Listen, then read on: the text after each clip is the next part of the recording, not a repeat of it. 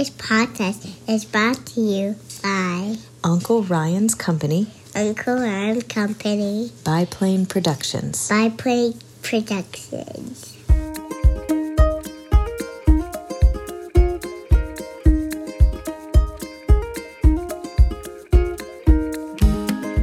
Hi, my name is HB. I'm an adventurer. Hi, my name is Ryan, and I'm an adventurer. Today, I want to introduce you to one of the most influential adventurers in my life. HB is somewhere between a crazy uncle and a cool older brother. He's full of both wisdom and a bunch of crazy ideas.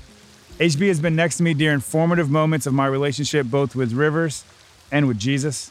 And he has helped me connect those two, connect our shared heart for moving water with the heart of a moving God. HB was the one who introduced me to Psalm 104, 10 through 11, which says, "You make springs pour in the ravines, so streams gush down from the mountains. They provide water for all animals, and the wild asses quench their thirst." Welcome to the Everyday Adventures podcast and my favorite wild ass, HB Atkinson. Now, that verse is fitting for where we are. HB, do you want to tell people where we are? We are at the confluence that forms the Big Otter River, one of my absolute favorite rivers, especially the upper part of it. And we are on the cow pasture. Nope. That's just Sheep Creek there. Sheep Creek, yeah. Stony Creek there. And Stony Creek that come together. So I'm facing upstream, Ryan's facing downstream. And we literally have our chairs in the water. We have a chair sitting with all the electronics on it to keep them out of the water. This is the river that is chapter 20 in my book, Scared to Life. It's the story about how God used lightning to save our lives. HB, you remember that night? What do you remember most about that night? Man, I remember we couldn't find a camp spot till well after dark. Oh, geez. And we finally found a spot that was close to somebody's house, and their dog was barking, but it was the rain was coming, so they didn't come out to run us off, thankfully. But we had too many people, too much inexperience, and not enough light that night. Oh my. I've never experienced lightning like I experienced that night. Oh, it went from utter black to white, back to black.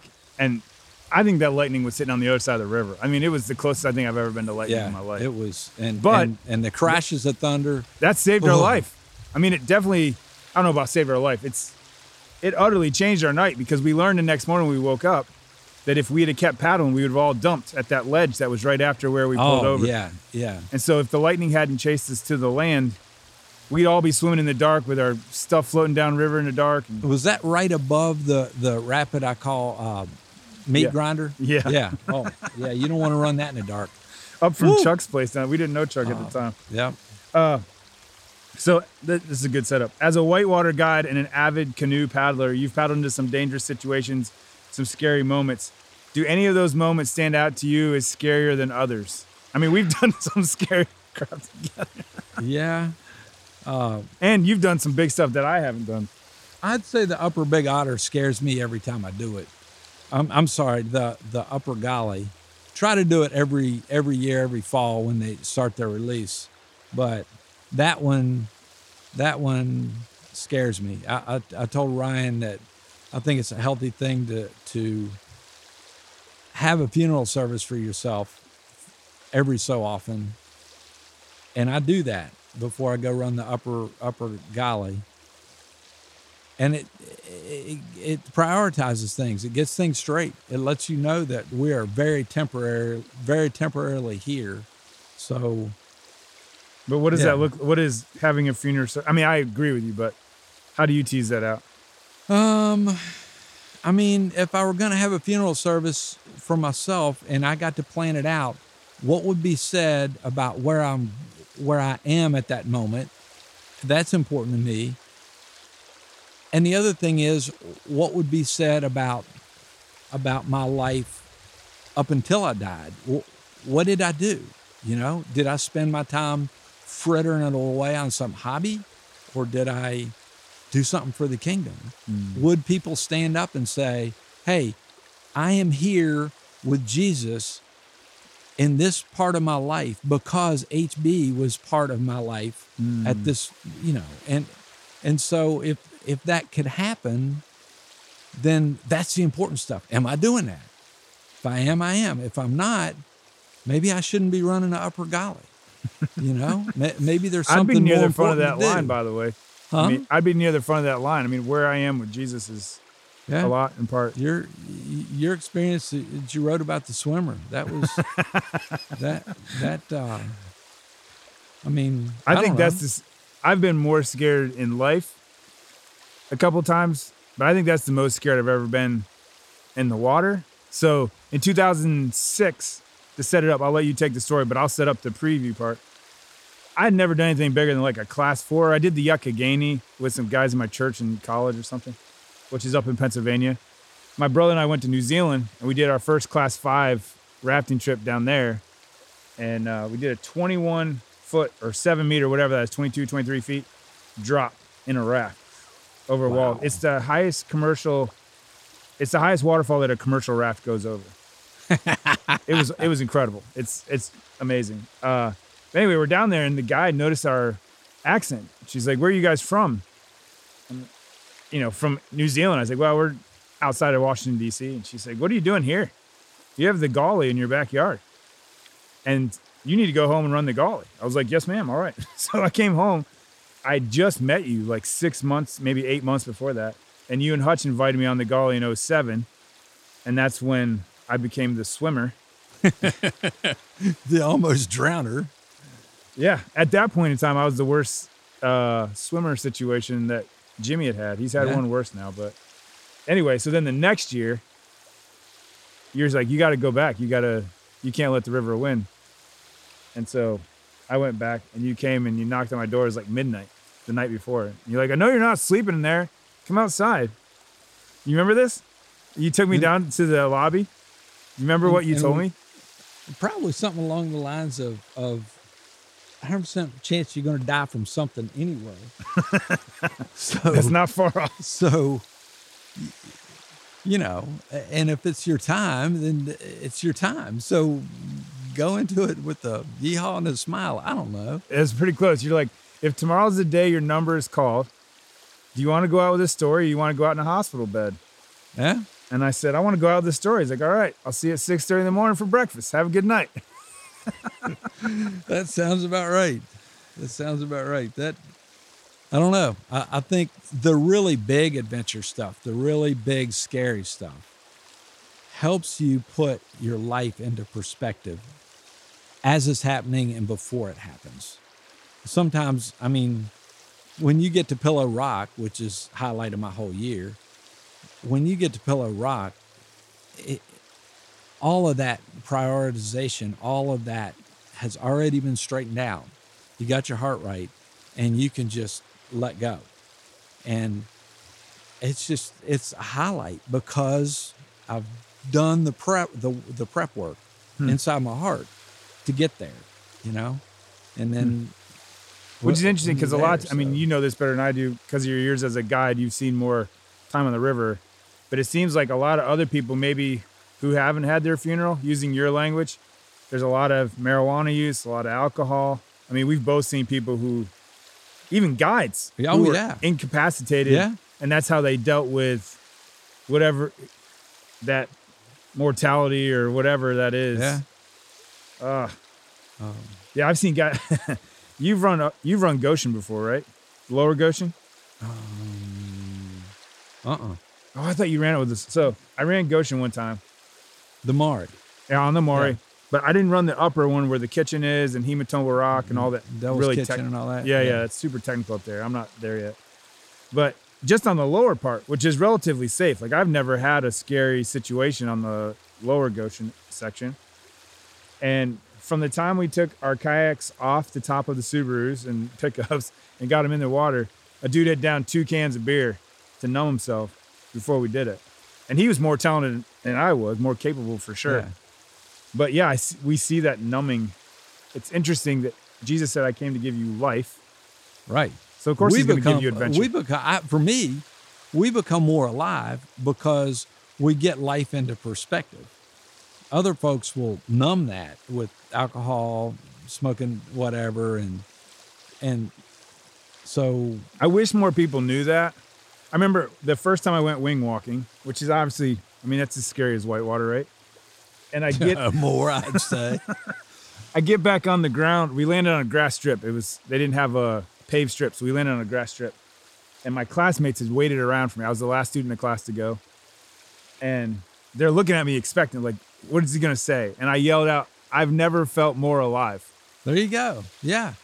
But yeah, I got my house emotional, like relational. I made sure my last texts to my family were this, it really changes how I Facebook or how I anything. Like, this is my last email my client's going to get before I go do this. Or this is the last text my brother's going to get before I go do this, yeah.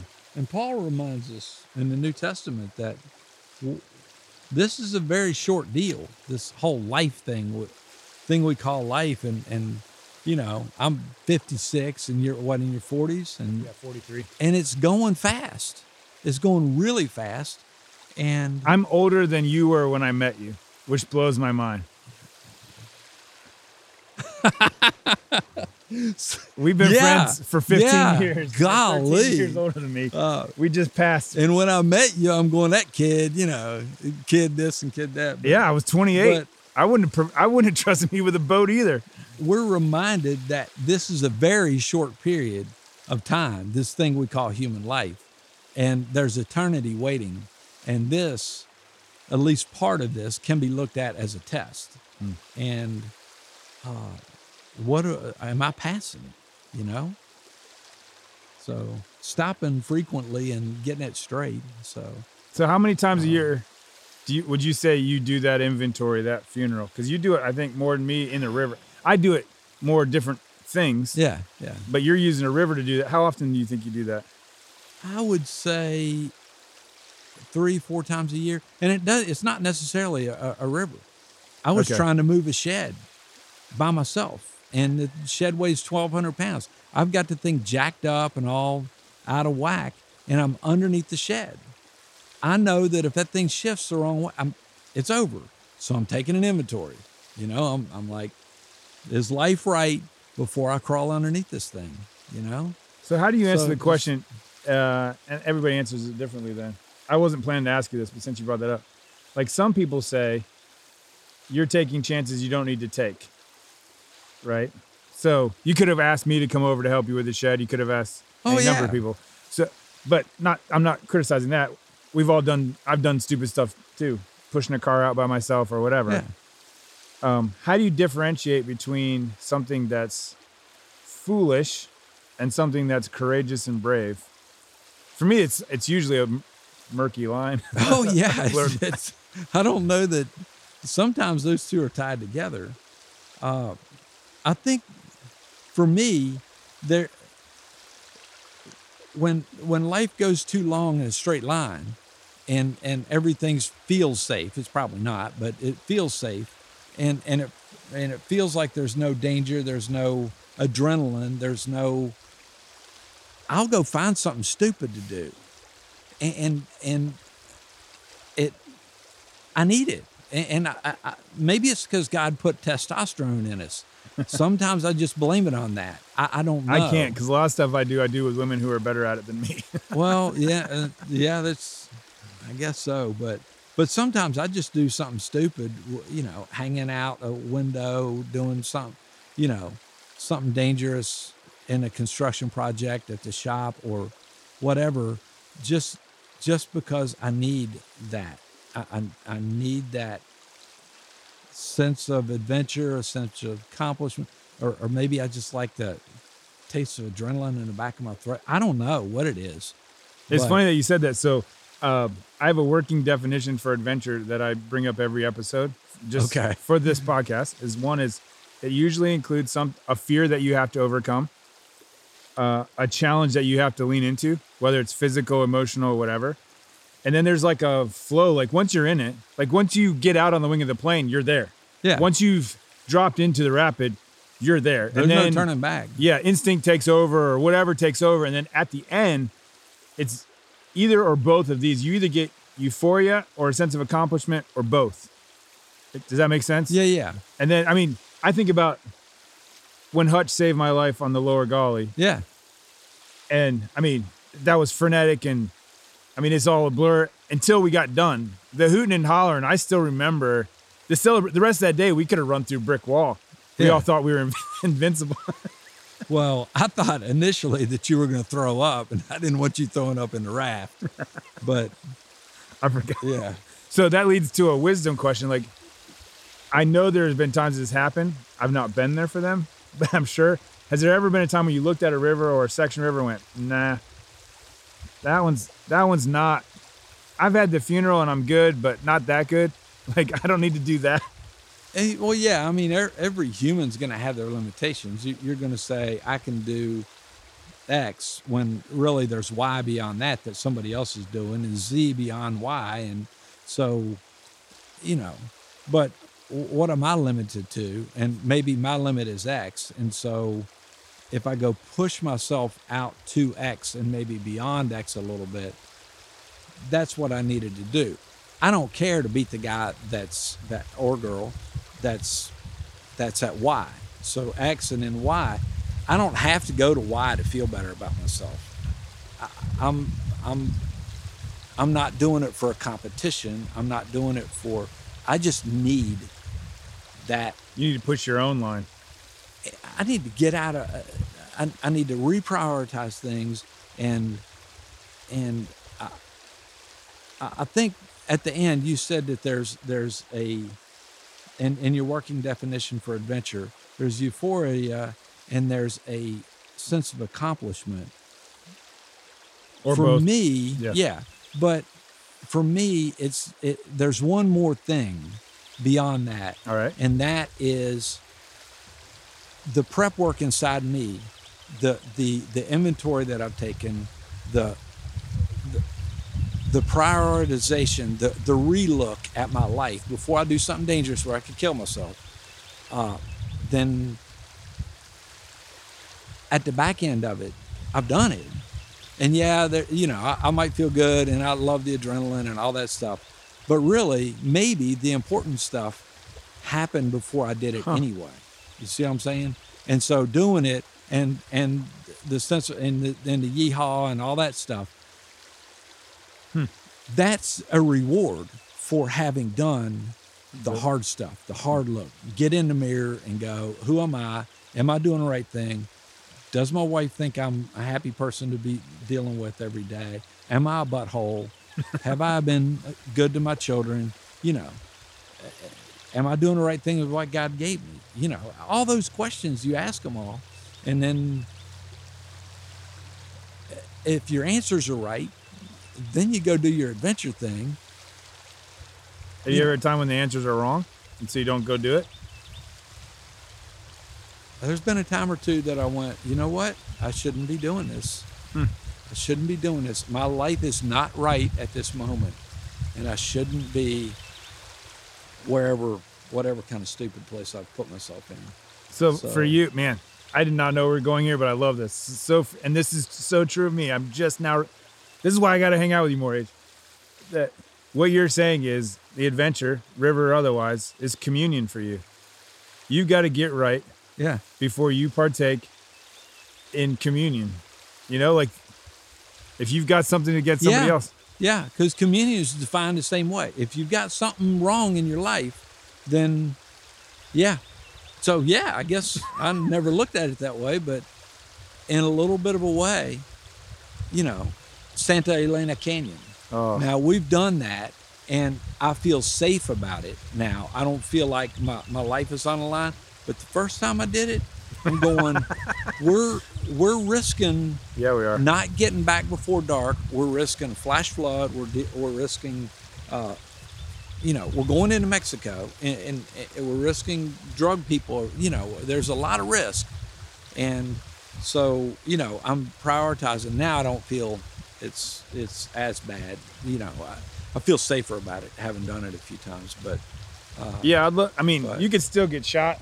Yeah, but I'd love to see one of those drug guys try to get in there. Yeah, I mean, that place, you look at it on a map, and it is so far from anywhere that it's just, anyway. Oh, that documentary about the wall. Yeah. There's no place to put a wall down there, and you don't need one in Santa Elena. No, duh. It's already 1,600 feet tall. Yeah. I don't, I mean, I get the wall, but I don't get the wall through Big Bend National Park. Hello. I mean, that's, Well, and most of it, you get closer to El Paso, yeah. but it's not just Big Bend. I mean, that whole section from like Laredo down all the way down past where you guys canoed. I haven't even gone down there, but Yeah. Oh, that section. You got 1,200-foot canyons. Yeah. There's no reason for a wall there. and put a 43-foot wall on top of that. That's, On top of it.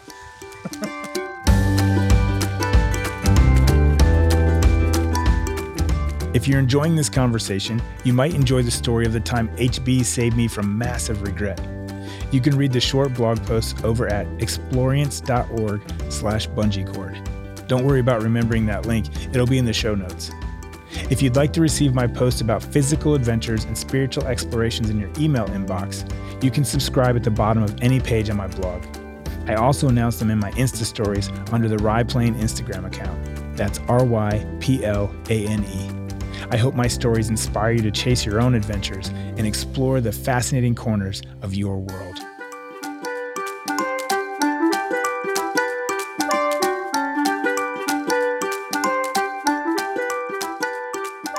Don't you just love HB? Now you know why he is mentioned in so many stories in my book. This crazy dude has invited me into some hair-raising moments. We've laughed together until our stomachs hurt. We've cried with each other. We've jumped into a frigid Rio Grande River on New Year's Day. Even if you're not interested in my book for my stories, it's worth the price of purchase to read about HB. Plus, every penny of my author proceeds support Love Does, an organization educating children in conflict zones. Scared to Life is available in paperback at online retailers. You can find the audiobook version at Audible, iTunes, and the Google Play Store. And yes, I'm the narrator. If you prefer to read books on a phone, tablet, or e-reader, you'll find Scared to Life in the Kindle store and on Kindle Unlimited.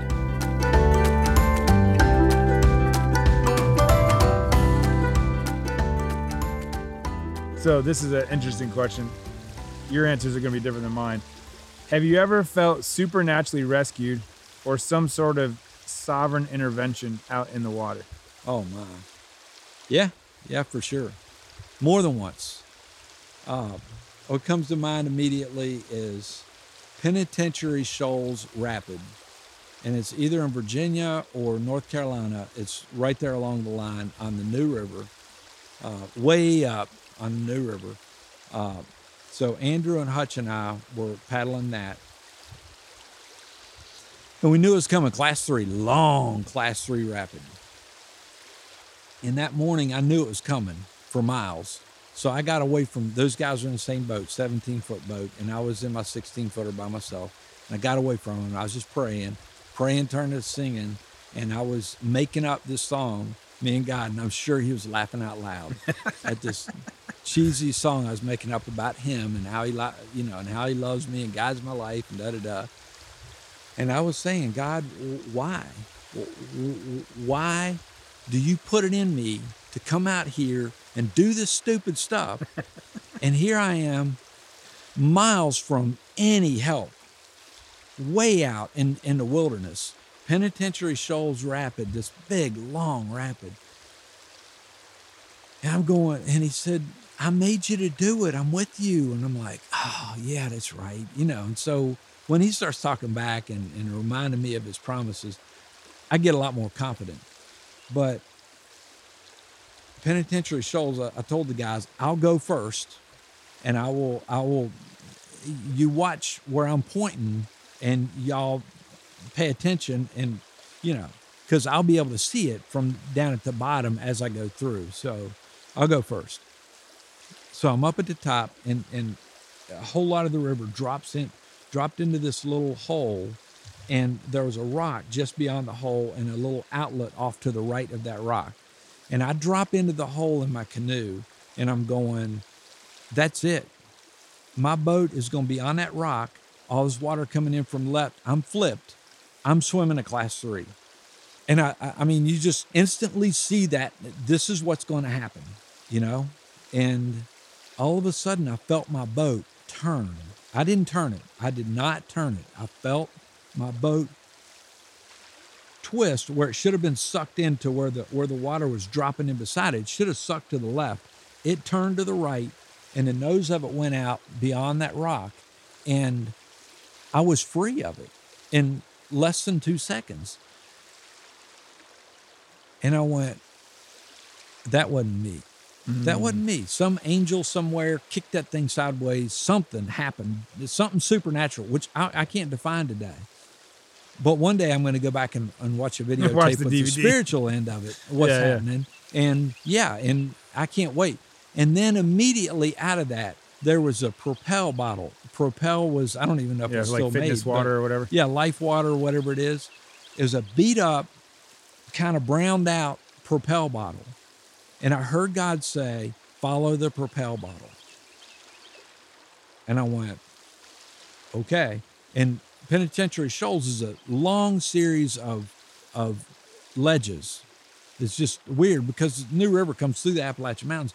And when it does, it just washes down these ledges. So it's just this long series of ledge after ledge after ledge. And that Propel bottle went across each one of those ledges exactly where I was supposed to go across. And I'm paddling and I'm watching and I'm dropping everywhere that Propel bottle went. And I got to the bottom and I went, I need to stay safe here and an eddy at the bottom for Andrew and Hutch. But I want that Propel bottle. I want it. I'm taking it home. That's going on my wall, you know? Well, by the time I got eddied out and those guys didn't follow me and got way too far left and all the water came crunching in on the left side and they mashed that boat. Beautiful 17-foot white canoe with wood gunnels. And it was just beautiful craft. They hit that thing against the rock and snapped the gunnel. No way. And it was a bad deal. And I think Hutch swam and Andrew stayed in it, or I can't remember, but it was a pretty bad deal. By the time they got to the bottom of it, it was a bad experience for them. And I was down there at the eddy fishing them out, you know, and all that, but I lost that Propel bottle. I'm convinced when I get to the other side, you're going to get there. You know how a Craftsman house will have built-ins? Yeah. You know, there will be a built-in on one of the walls, and there will be I'm convinced of it. Like the thumbprint on the back of your Toyota? What would you call that? The angel's thumbprint? Oh, yeah. Yeah. Yep. Grab that truck and tell that it story. out. That was a good one. Oh, man. So I'm going home to see my folks up in West Virginia. For you guys that want to look it up, it's Ravenswood, West Virginia. So I'm going across 64, 460, whatever. I'm getting on I-77 going north, West Virginia Turnpike. And so I'm tired. I'm sleepy. I shouldn't be driving. And I'm pushing myself. And I remember a couple of dudes pulled up beside me and they'd blow their horn. And then they'd pull in front of me and they were like, come along and follow us, you know? Because it was like snowing or something, right? Or raining or something? Because when you lost the tail of the truck, it was sliding. Yeah, you know what? That's a different trip. Those guys, they guided me up through there and they were guides. And I'm convinced that, again, something spiritual happened there. I don't know what, but when I got to the other end of the turnpike, I was in Charleston. And it was like I was awake then. But it was this dream, this weird thing happened. Anyway, a couple of guys in a white truck. But yeah, I slid that. I had the kids with me. You did. I had the kids with me and they were little and they were both sleeping. And I put that truck sideways and I thought, this is it. This is it. I'm rolling this truck and it's over. And I remember the truck straightened itself back out. Something supernatural happened. And later, you felt like a thump. I remember that. You were like, what the? Yeah, that night or the next day, there was a little dent. And I'm convinced that the angels pushed it in there. So because it wasn't on the guardrail side of the truck. It was on the inside of the, so it wouldn't have hit the guardrail. Yeah. Like something grabbed it. And I'm telling you that I think I don't want to get too off subject, but I think just talking about spiritual stuff, there's more going on around us than what we can physically see. That there are angels that are fighting battles. There are demons that are they're out to get us, and there's a spiritual battle going on. There's a skirmish, at least at all times, for our heart and for what's going on around us, and we're kept safe at times. And I walk away from knowing that if something did happen to me, if I'm headed home today and I wreck my truck, God allowed that because He's got angels going, nope, not going to wreck the truck. I'm going to keep you straight. Not that you do 100 on the way home to test it, but yeah. No, right. But I will probably go around a couple corners faster than I should. But there's something watching over me. So if there's something watching over me, but something still happens, then the guy that's in charge of the people, the angels, whatever it is, watching over me, if it happens, I have to accept that He allowed it to happen. And there's a purpose. So now I'm on another adventure going, I got a leg to get healed up or whatever, you know? So at the same time that Whitewater, you and I, let's put it out here, you and I don't canoe a lot of lakes or ponds. No. Like we like. What's Coon say? Flat water's for drinking. And I don't know if he means that you're supposed to drink the water or right. But for us, like we're not interested unless the water's already moving. Yeah. Gotta add some gravity to it. So for us, Whitewater is synonymous with river, right? Like that. I mean, that just goes together. We don't. You and I are both on board with them tearing down some dams around here and letting us actually run some stuff. But you've already explained very well and in a very memorable way to me the danger side and how God works for that. But you also go to rivers for the tranquility and to get alone.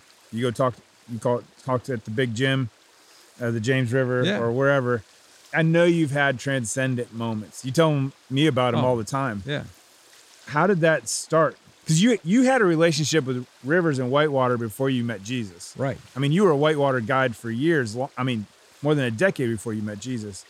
How did that change? How did your relationship to rivers change? And then how did your relationship with Jesus change because of rivers? Does that make sense? Yeah.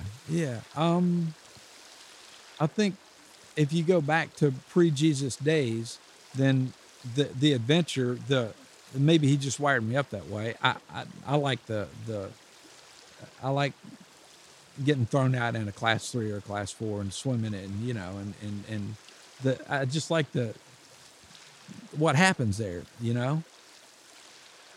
After Jesus, you start reading Psalms like 104, and you start studying the life of David, 104, by the way, I don't allow myself to even read that if I'm indoors. I have to go outdoors to read that.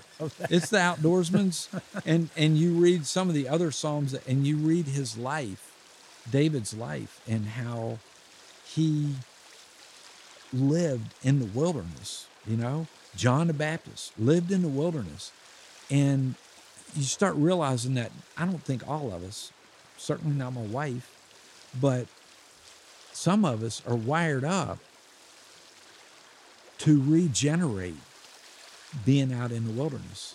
So when I started realizing that about myself, spiritually, I started to find an avenue that God and I, a two-way street, where He speaks to me and I'm able to speak to Him.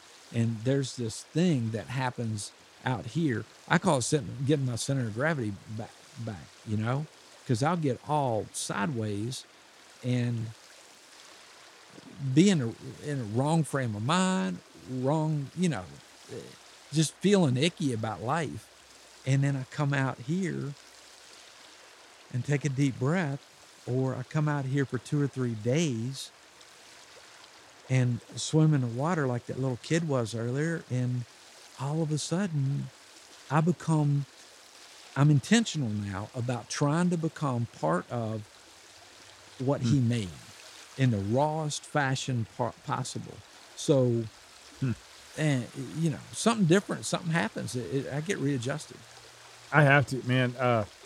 Did you hear the story about my first time ever on this property? No. So, for the sake of those at home, we are not at HB's place. We're not at my place. We are on a beautiful farm along this river and creek, owned by our friends Skeeter and his wife Rita, and Luke and his wife Stephanie. And when the pandemic first hit a year and a half ago, whenever that was, I would come up. Remember where we used to put in down here? Is that AT&T or Verizon or something down there? It's Verizon. Yeah. So there's that little driveway, and we would pull over there, leave our cars there, and I'd run our shuttles and whatever. And by the way, if you had a nice car, they wouldn't leave a note. But if you had a John G. style car that's all beat down, they'd leave nasty grams on it. Yeah. So woodpecker, y'all hear it in the background? So I used to come up here during beginning of COVID, and I'd sit there with my laptop, and that's where I would process things. That's where I'd write my blog posts. Before they bought this place. No, they own. That's the funny thing. I didn't know they owned this place. Like, we've been going to church with them since I've been going for 15 years. Had no idea this was their land. So I'm sitting on the other side of the river, looking over at the Raglan farm, and I see an SUV, and I went, I think that's Luke's SUV. There's not a whole lot of people that have that one around here. I went back to writing, and I'm writing about what God had done with me at church that day, and a blue heron had come down the river here and was sitting there looking at me while I'm writing. I was just emotional, you know? And I see him pull out. I was like, yeah, that's got to be Luke and Steph. So they stop on the bridge down here. The brand new bridge now has a shoulder. And they're like, Ryan, what are you doing here? I was like, what are you doing here? They're like, we own this land over here. You didn't know. Man, that's awesome. And I said, no, I didn't know. They're like, you can come at any time and use this land. And it's kind of like what you were talking about earlier with Jesus. Like, he's already here. I want you to enjoy this. Like, I didn't make these rivers for nobody to enjoy them. And so, I mean, it just became a sweet thing. I started coming up and parking on this side of the river. Yeah, right. And about what it's like to be invited to the other side of the river. I mean, the side I was on is okay. This side is gorgeous. Yeah. I mean, you got views of the mountain, sunset here, HB. Wait till you experience the sunset here. It's just unreal. And then I had profound moments. You know, we're in the process of adopting an African-American daughter, and they've adopted an African-American son. And playing in the river with him, Carter, we were playing with him earlier today. And just the joy, you know, of it, and sharing notes about what they learned by being white parents of a black child. And man, I mean, the friendship, I've known the Raglans for 15 years, but in the last year, our friendship, I'm in the front yard playing ball with the boys and wiffle ball. We're having tacos under the tree. Like, a relationship I never knew, because I came to escape to a river, and Jesus is like, that's my river, but I let a few of my kids you might know own the other side of it. And so now I come up, that's how we got the podcast here. I was like, hey, guys, you mind if we come record? Like, no, have yourself. Yeah, I think you've taught me that as well, because I go to Opossum Creek a lot, which is the backside of Candler's Mountain, and I'll set this chair, I'll set in the river. What creek? Opossum Creek. I don't know if you know this, H. Oh boy. Believe me, I don't share everything in my life on social, which is amazing for some people to believe. But my birthday last year, we got that huge rain last November. Remember, it was like 2 or 3 inches in 30 hours or something like that. Oh yeah. And that little creek on the backside of Candler's is normally 6 inches deep, 8 inches deep. And the banks on that thing are 3 feet high. So you know that at some point it gets higher, right? Like you can see where it's washed out. And it was running right near the top of that. So I paddled the backside of Candler's Mountain. No. Down. And I dumped. Where'd you wind up? I landed up right before you got to Camp Hideaway. There's a bridge right there. Yeah. And that's usually where I set my chair, because it's like where we're sitting right now, it's a little bit of water, ankle deep. You can sit there. And I was roaring so fast. And I had my iPhone in my vest, my life jacket, because I wanted to take pictures every once in a while to prove that I actually, like, nobody's ever kayaked that, you know? I mean, this river's 8 feet wide in sections, you know, or a creek. And I lost my iPhone that day. And I'll never remember, it was Veterans Day last year, because my birthday's the next day. And I had to go buy a new phone that day, because the next day for my birthday, I got to hang out with Bob Goff. But anyway, I go back to that river. I go up to the Upper Ty. I go up to the Upper Ty a lot. Yeah. I'll come up here to the Big Otter. And a lot of those places don't have cell reception. So you can just Yeah. be with Jesus. You can write. And what I love is, a lot of people don't know this, but even when your phone's on airplane mode, you can give their location signal. So my wife knows where I am. Like, she doesn't have to worry, and I check in with her before I leave. But man, I did not know that was in me until you showed me that that was in me. Like, I didn't know that there was something special about the river. And I don't whitewater kayak anywhere near as much. I mean, I used to kayak every month, and I maybe once or twice a year now on the whitewater stuff. But yeah, that was transformative to me to go, no, I need some Jesus time, or and get out in the wild. Yeah. Cause I know for me, if I try to have my quiet time at the shop, I'll get interrupted. At the house, I'll get interrupted, you know, at some local park in the back of the parking lot, I'll get interrupted. But if I get out, if people don't go, you know, then I don't know. Yeah, I mean, Carter's dad had to come get him. But I mean, Yeah. there's nobody here. Yeah. I mean, I could be here forever. I think Carter could too. At least till he got hungry. He was disappointed that he had to leave for us to record. Yeah, poor little guy. There's a couple stories I want to tell. No questions but stories, but this one kind of ties into a question. So I don't know if you remember, we did this section of the Big Otter from there down to 221, right? At that bridge down to 221. And we ran that chute. Remember that chute that was there? The sluice. The sluice. And about, I don't know, a mile and a half downstream of that, you looked at me. You've been watching me paddle all day. And you're like, you're allowed to paddle with my son, Sammy, in the canoe. Sammy can ride with you. I trust you. And we've been paddling together at that point, what, 6 years? I don't know. I mean, it had been a while we've been together. And I remember that day, that was before I started journaling. But I remember coming home being like, HB, the whitewater guy, the crazy guy, all this stuff. Today, he trusted his son in my canoe. And that was just a huge, that changed my confidence on the river. Like, I took some, because I was like, well, if HB thinks I can do this, and apparently I can do, which may not be always good advice. Well, sometimes if you think you can do it, you're more apt to be able to do it. That's right. Even if maybe you can't. Yeah. Well, I mean, that's the same in a lot of things. I've learned that if you're hesitant, if you're trying not to get hurt, you're going to get hurt. Oh, yeah. You got to go. I know it's counterintuitive, but it's true. At a point, you jump past leaning in and you're in it. You just. So this is the question that comes out of that. You and I, our relationship has accelerated every time we've been on the river together. Every time, whether it's the Rio Grande, whether it's here, whatever. We've seen these relational moments. I mean, I named my car after Hutch after he saved my life, right? Yeah. I've had these moments. What is it about the river or whitewater or whatever that seems to form or advance friendships? Like, why does that happen? I don't have a theory yet. I do for the big whitewater, because you implicitly have to trust other men with your life. It's no different than a foxhole. Right. I mean, I'm sure that a foxhole is a heck of a lot more dangerous, but you've got the danger involved. You've got a group of people involved. You've got a group of people that have to work together to survive. You know, there are elements of that, but I don't know. I mean, you've had a chance to think about your question. I haven't. And you don't have to have an answer. Yeah. It just seems to me like the guys that I've paddled with at church, I have a different relationship with them at church than guys I haven't paddled with. Yeah.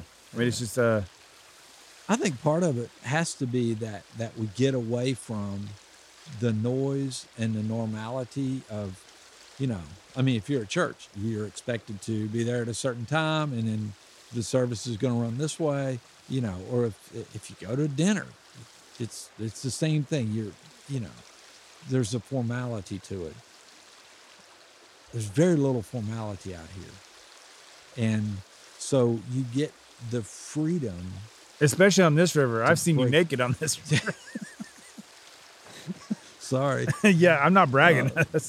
Yeah. I'm just commenting on the formality. That's a good working all theory. that goes out the window. So you don't care what your hair looks like. Yeah. You don't care. It's a lot like, to me, if you forced somebody to do this, they would call it work. Paddling would, if you said you have to go from this confluence to 221, you have to do it. If they weren't paying attention to what awesomeness is around them, they would consider it work. Well, when you work with somebody, you get to know them better too. So in a little bit of a way, you're working with the guys. If you're paddling and camping and you know, then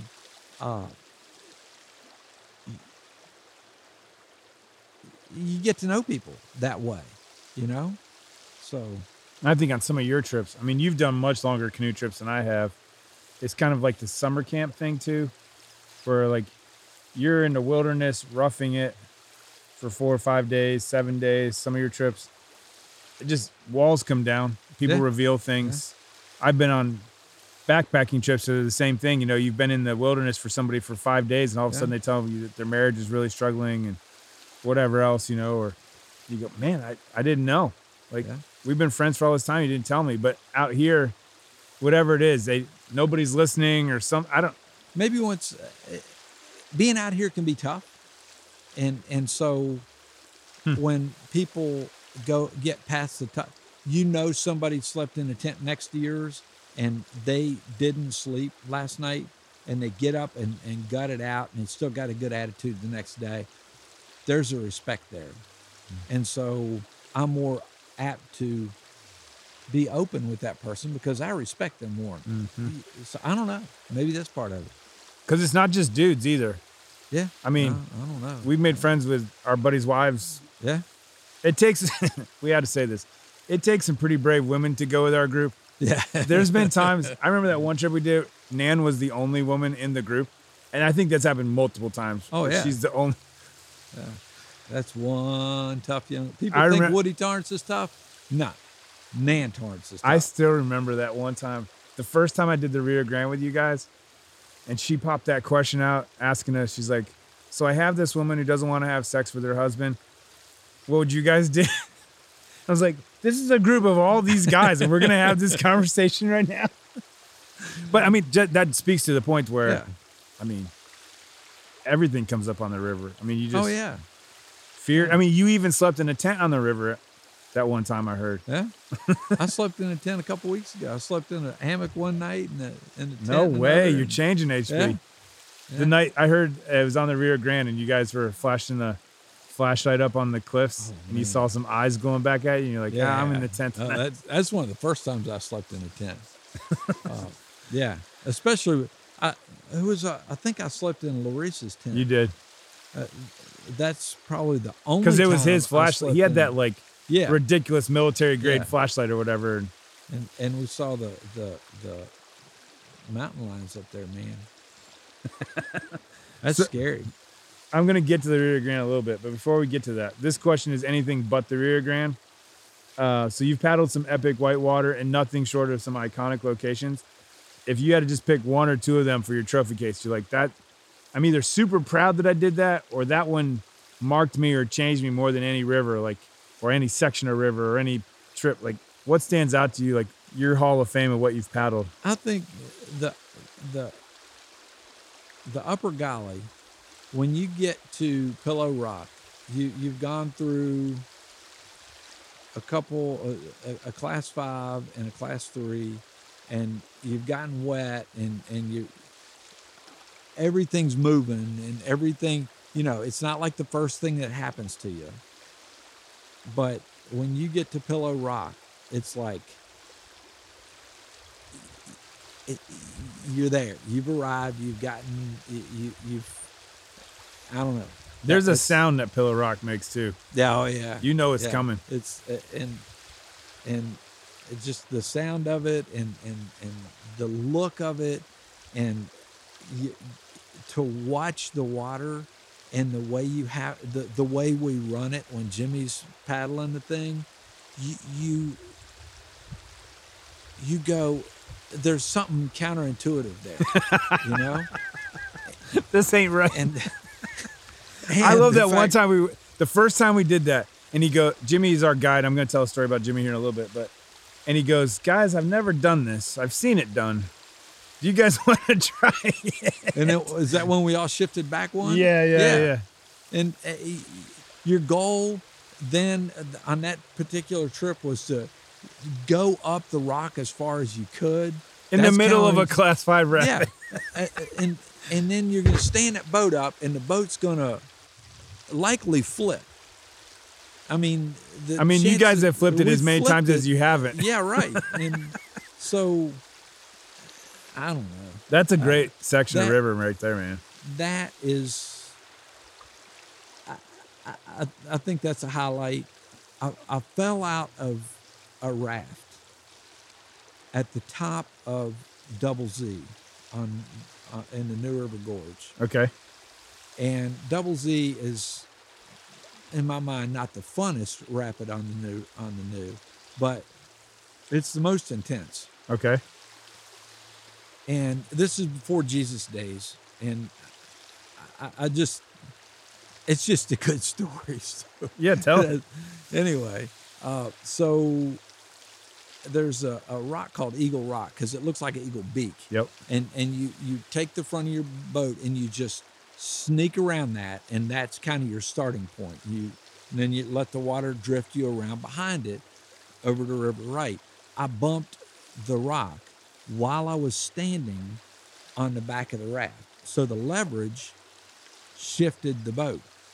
Which means you were guiding.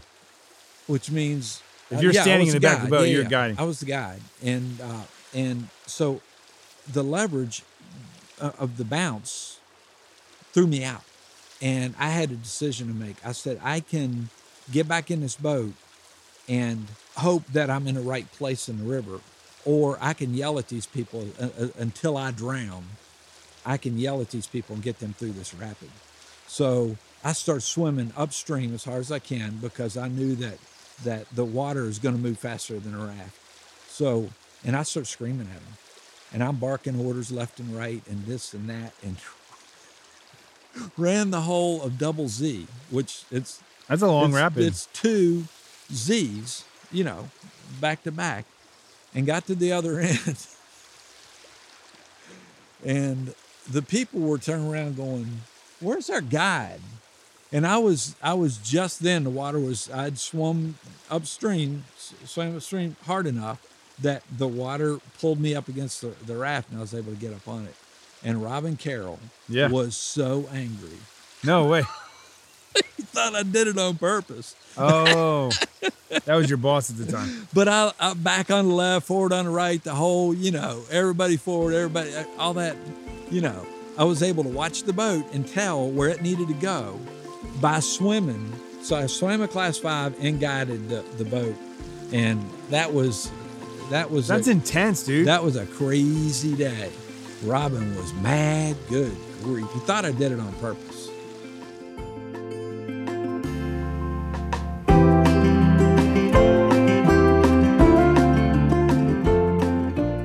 As my little buddy mentioned earlier, this podcast is sponsored by Biplane Productions, a company that builds direct mail and social media campaigns for adventurers in the auction industry. If you're not an auctioneer, thanks for listening to one of my favorite tax deductions. If you are an auctioneer, find out why more than 200 auction companies have trusted me to advertise almost 9,000 auctions across 49 states and 7 foreign countries, winning more than 250 industry awards in the process. If you'd like my help, click the big orange button that says Get Ryan's Help at the top of the page at www.biplaneproductions.com.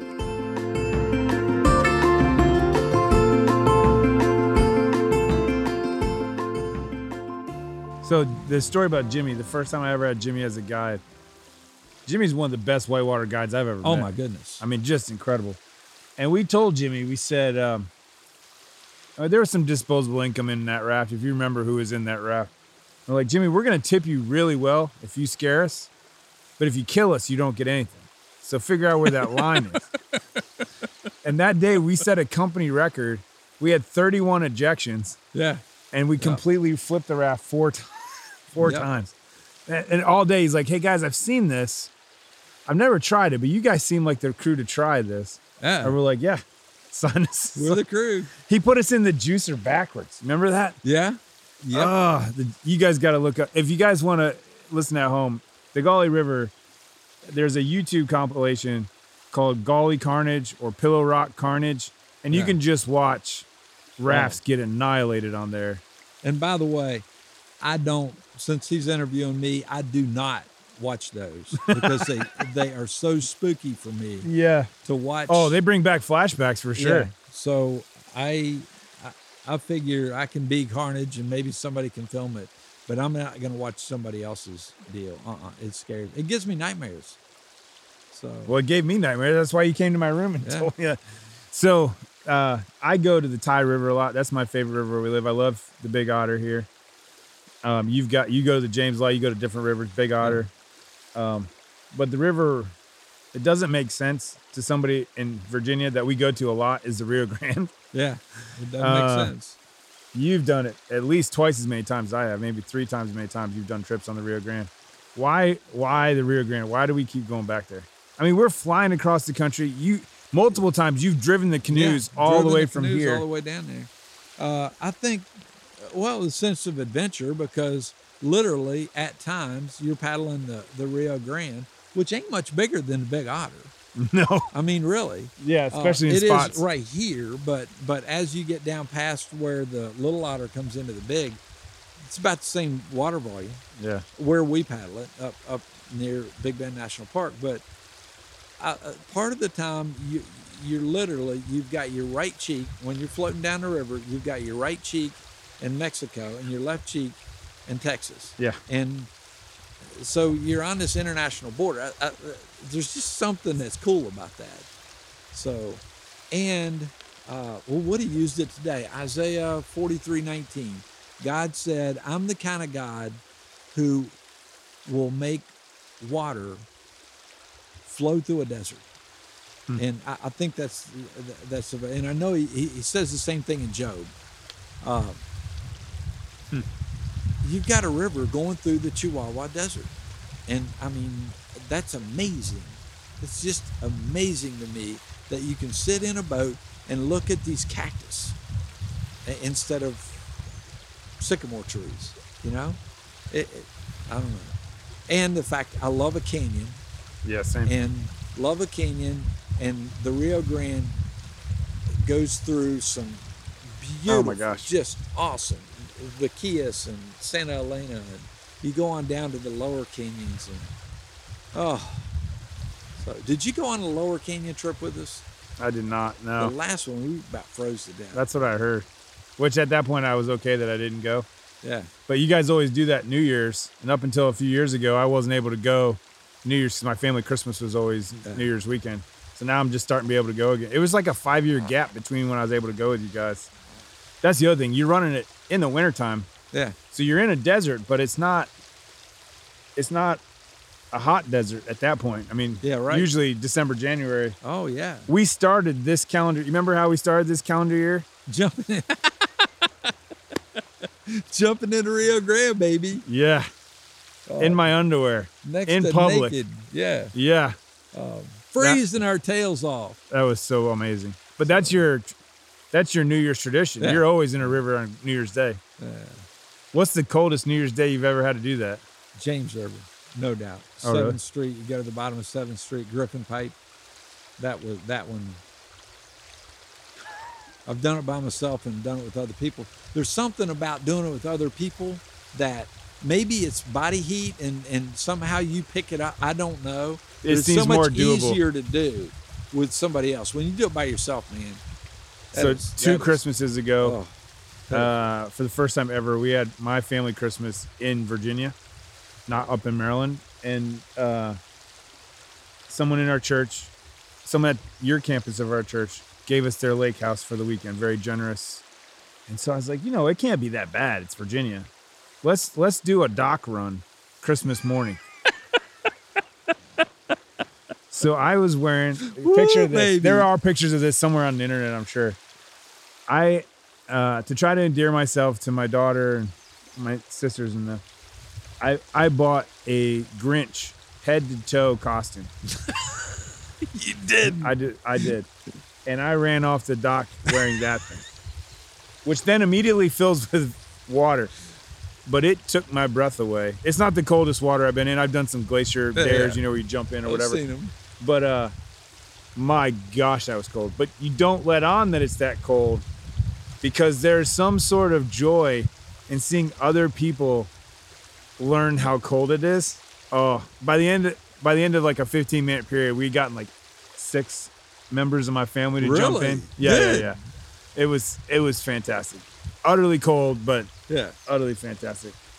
Again, the adrenaline, the I don't know, If something good about that. I know the theology, Jesus is with us all the time. You and I talk about it all the time. We come down the river, we talk to him, we feel his presence, we feel him answer us. Technically, he's in the boat with us.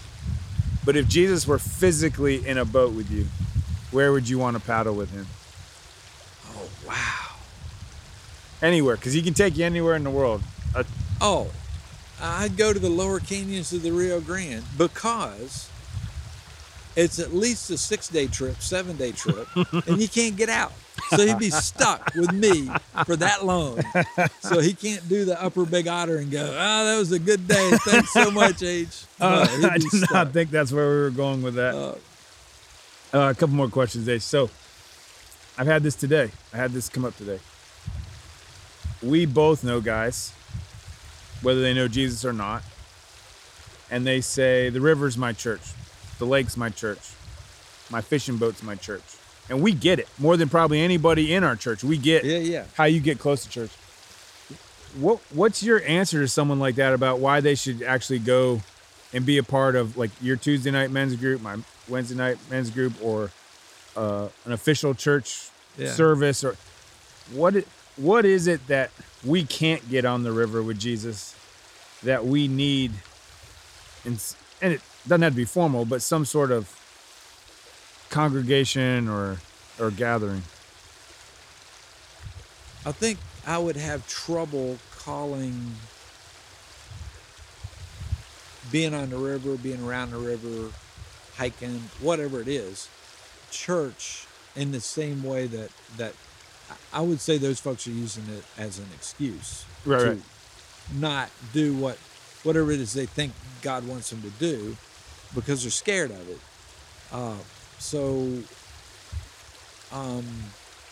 This is a recharge station. This being the river. Yeah. This is not, it's necessary, but in the end, it's not what I'm intended to do. I'm intended to reach other people. I'm intended to live out the kingdom. I need, just like a car needs gas or a human needs food, I need to be refueled to do that. So that's what I'm doing. So if somebody's saying this is church, well, you're missing what church is.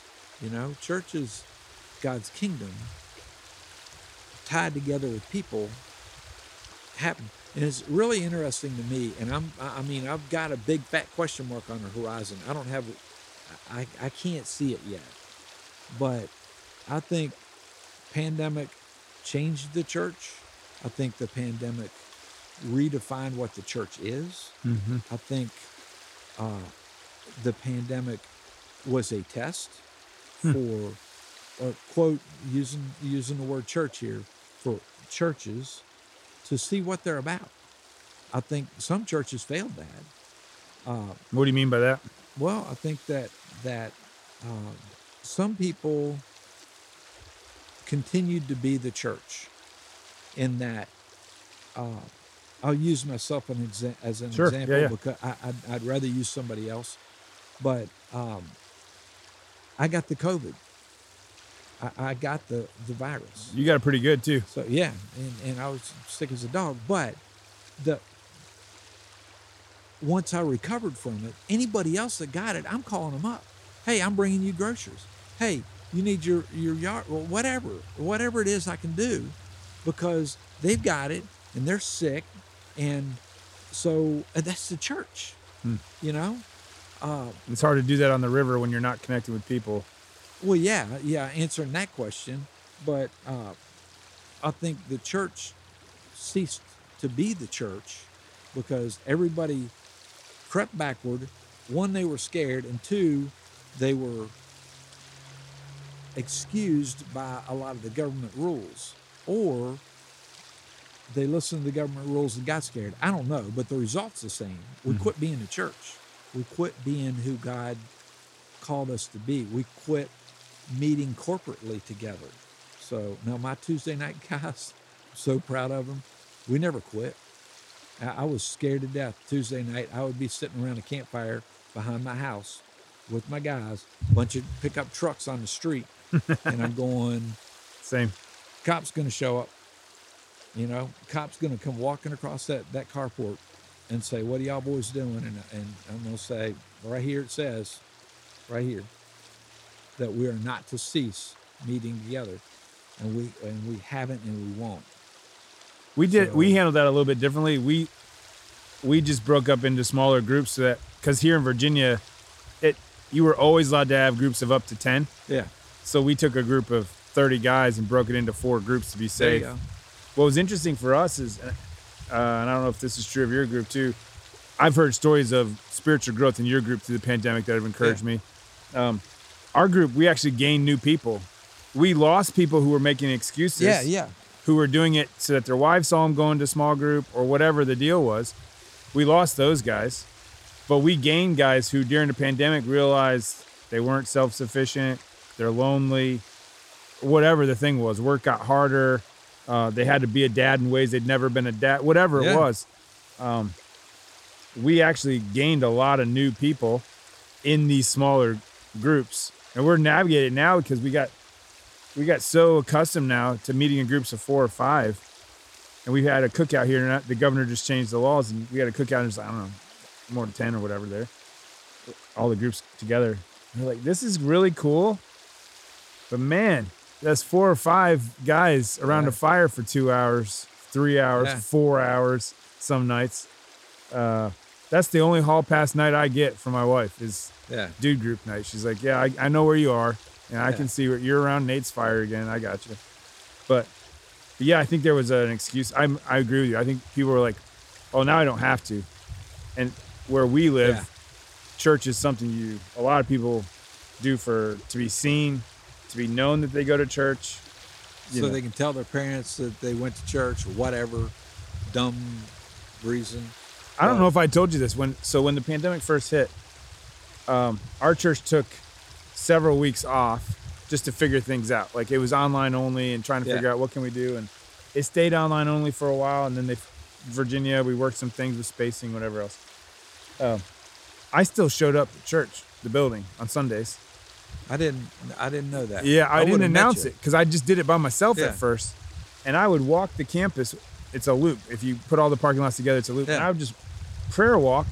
And then I'd watch the service on the laptop at the building, actually out in the parking lot because I'm on the parking team. Yeah. So up where the old tree used to be where we pray, I'd take the laptop up there and we watch. And then one Sunday, our mutual friend, Jonathan Formo, he showed up. And so we doesn't surprise me in the least. Right. So then we would prayer walk together and watch the service together. And then one Sunday it was like 4 people. So we actually were still, and according to Virginia law, we were outside, we were 6 feet apart, whatever. We placed the chair so we could watch the laptop. It caused us to be creative and to redefine what church is. I think that was I think it's a net positive. It sifted out the goers. It was interesting to me. I can't speak for right now, but I know for the first year of the pandemic, the giving of our church actually increased or stayed the same month to month compared to pre-COVID numbers. And the attendance was, we went from a church of 3,000 to a church of 150 or whatever it was, 300.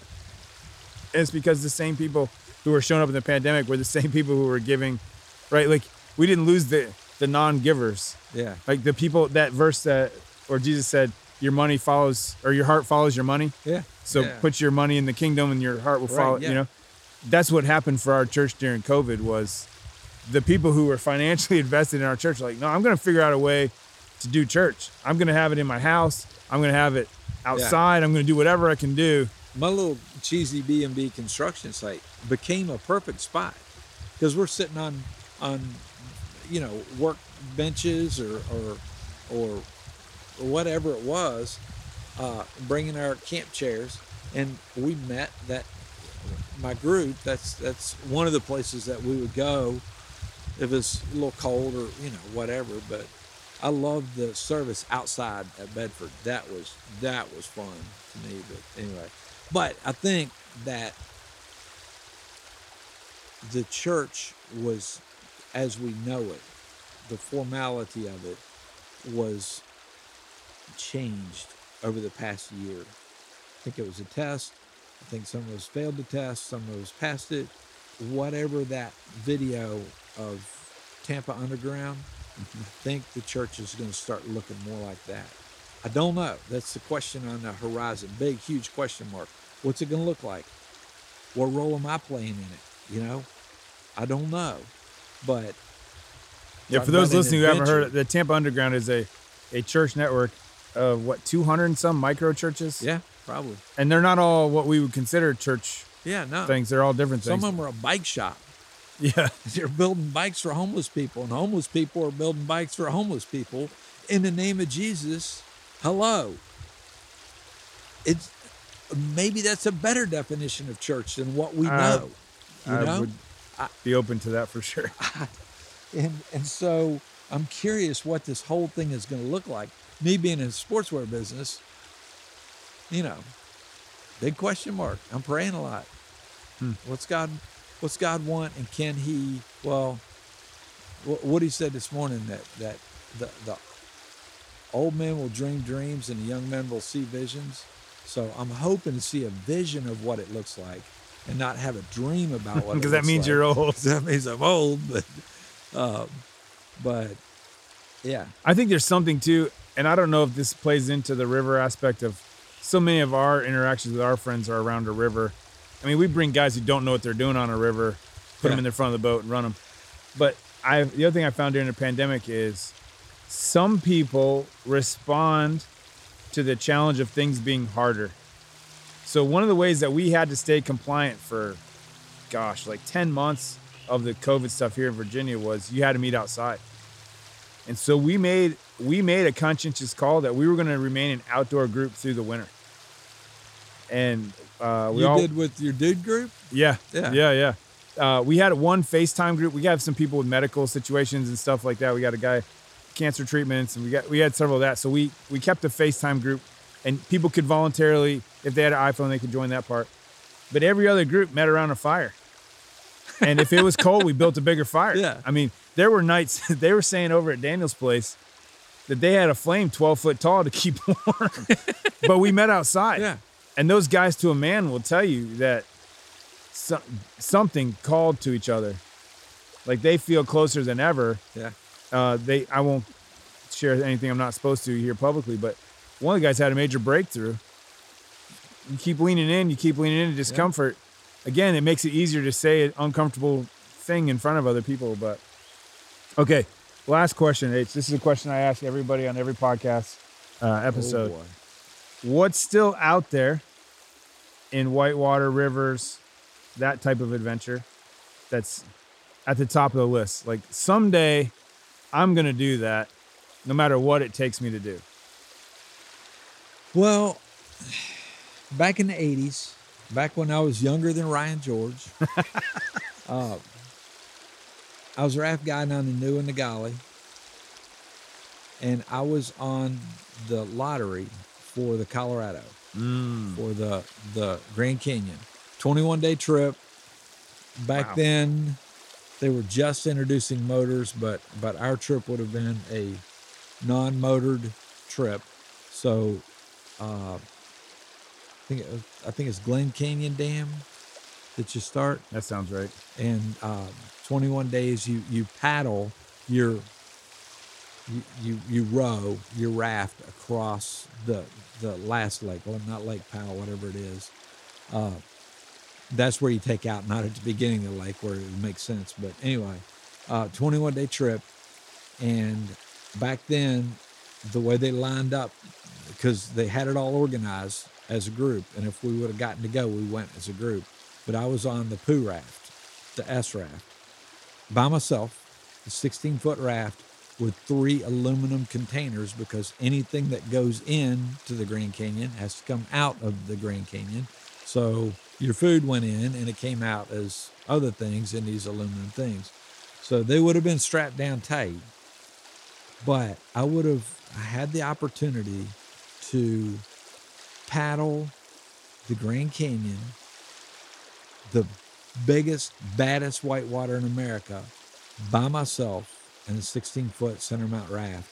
And I've always thought maybe, just maybe, I still get to do that. So there's no age limit on it. There's no age limit on it. And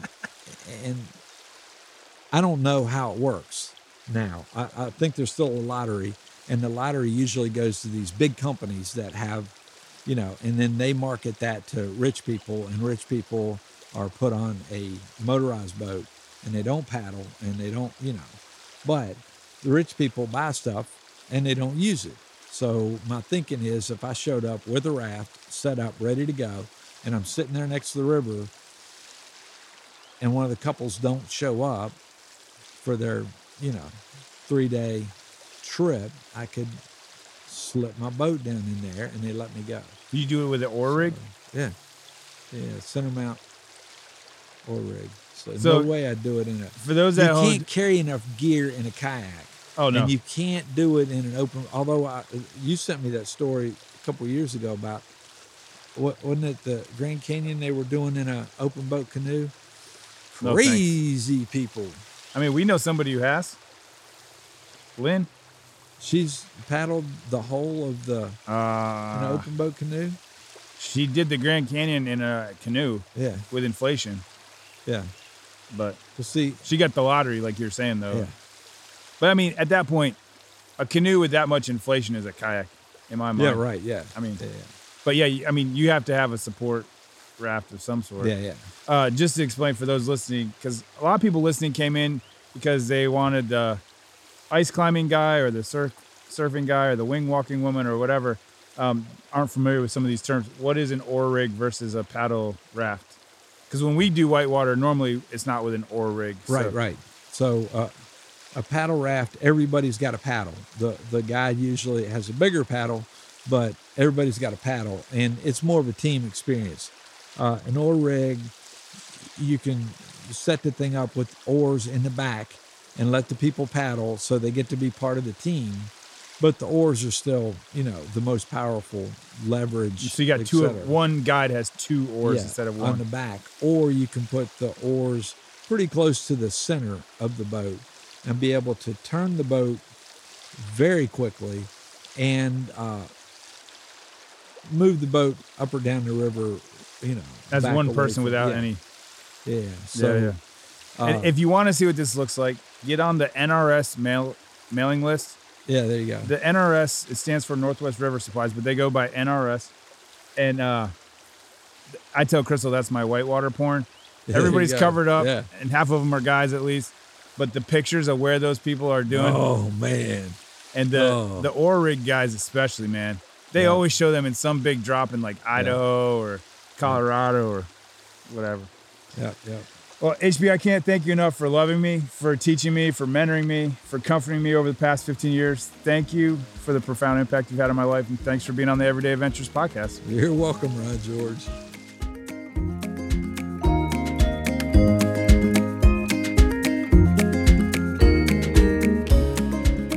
Thanks for listening all the way to the end.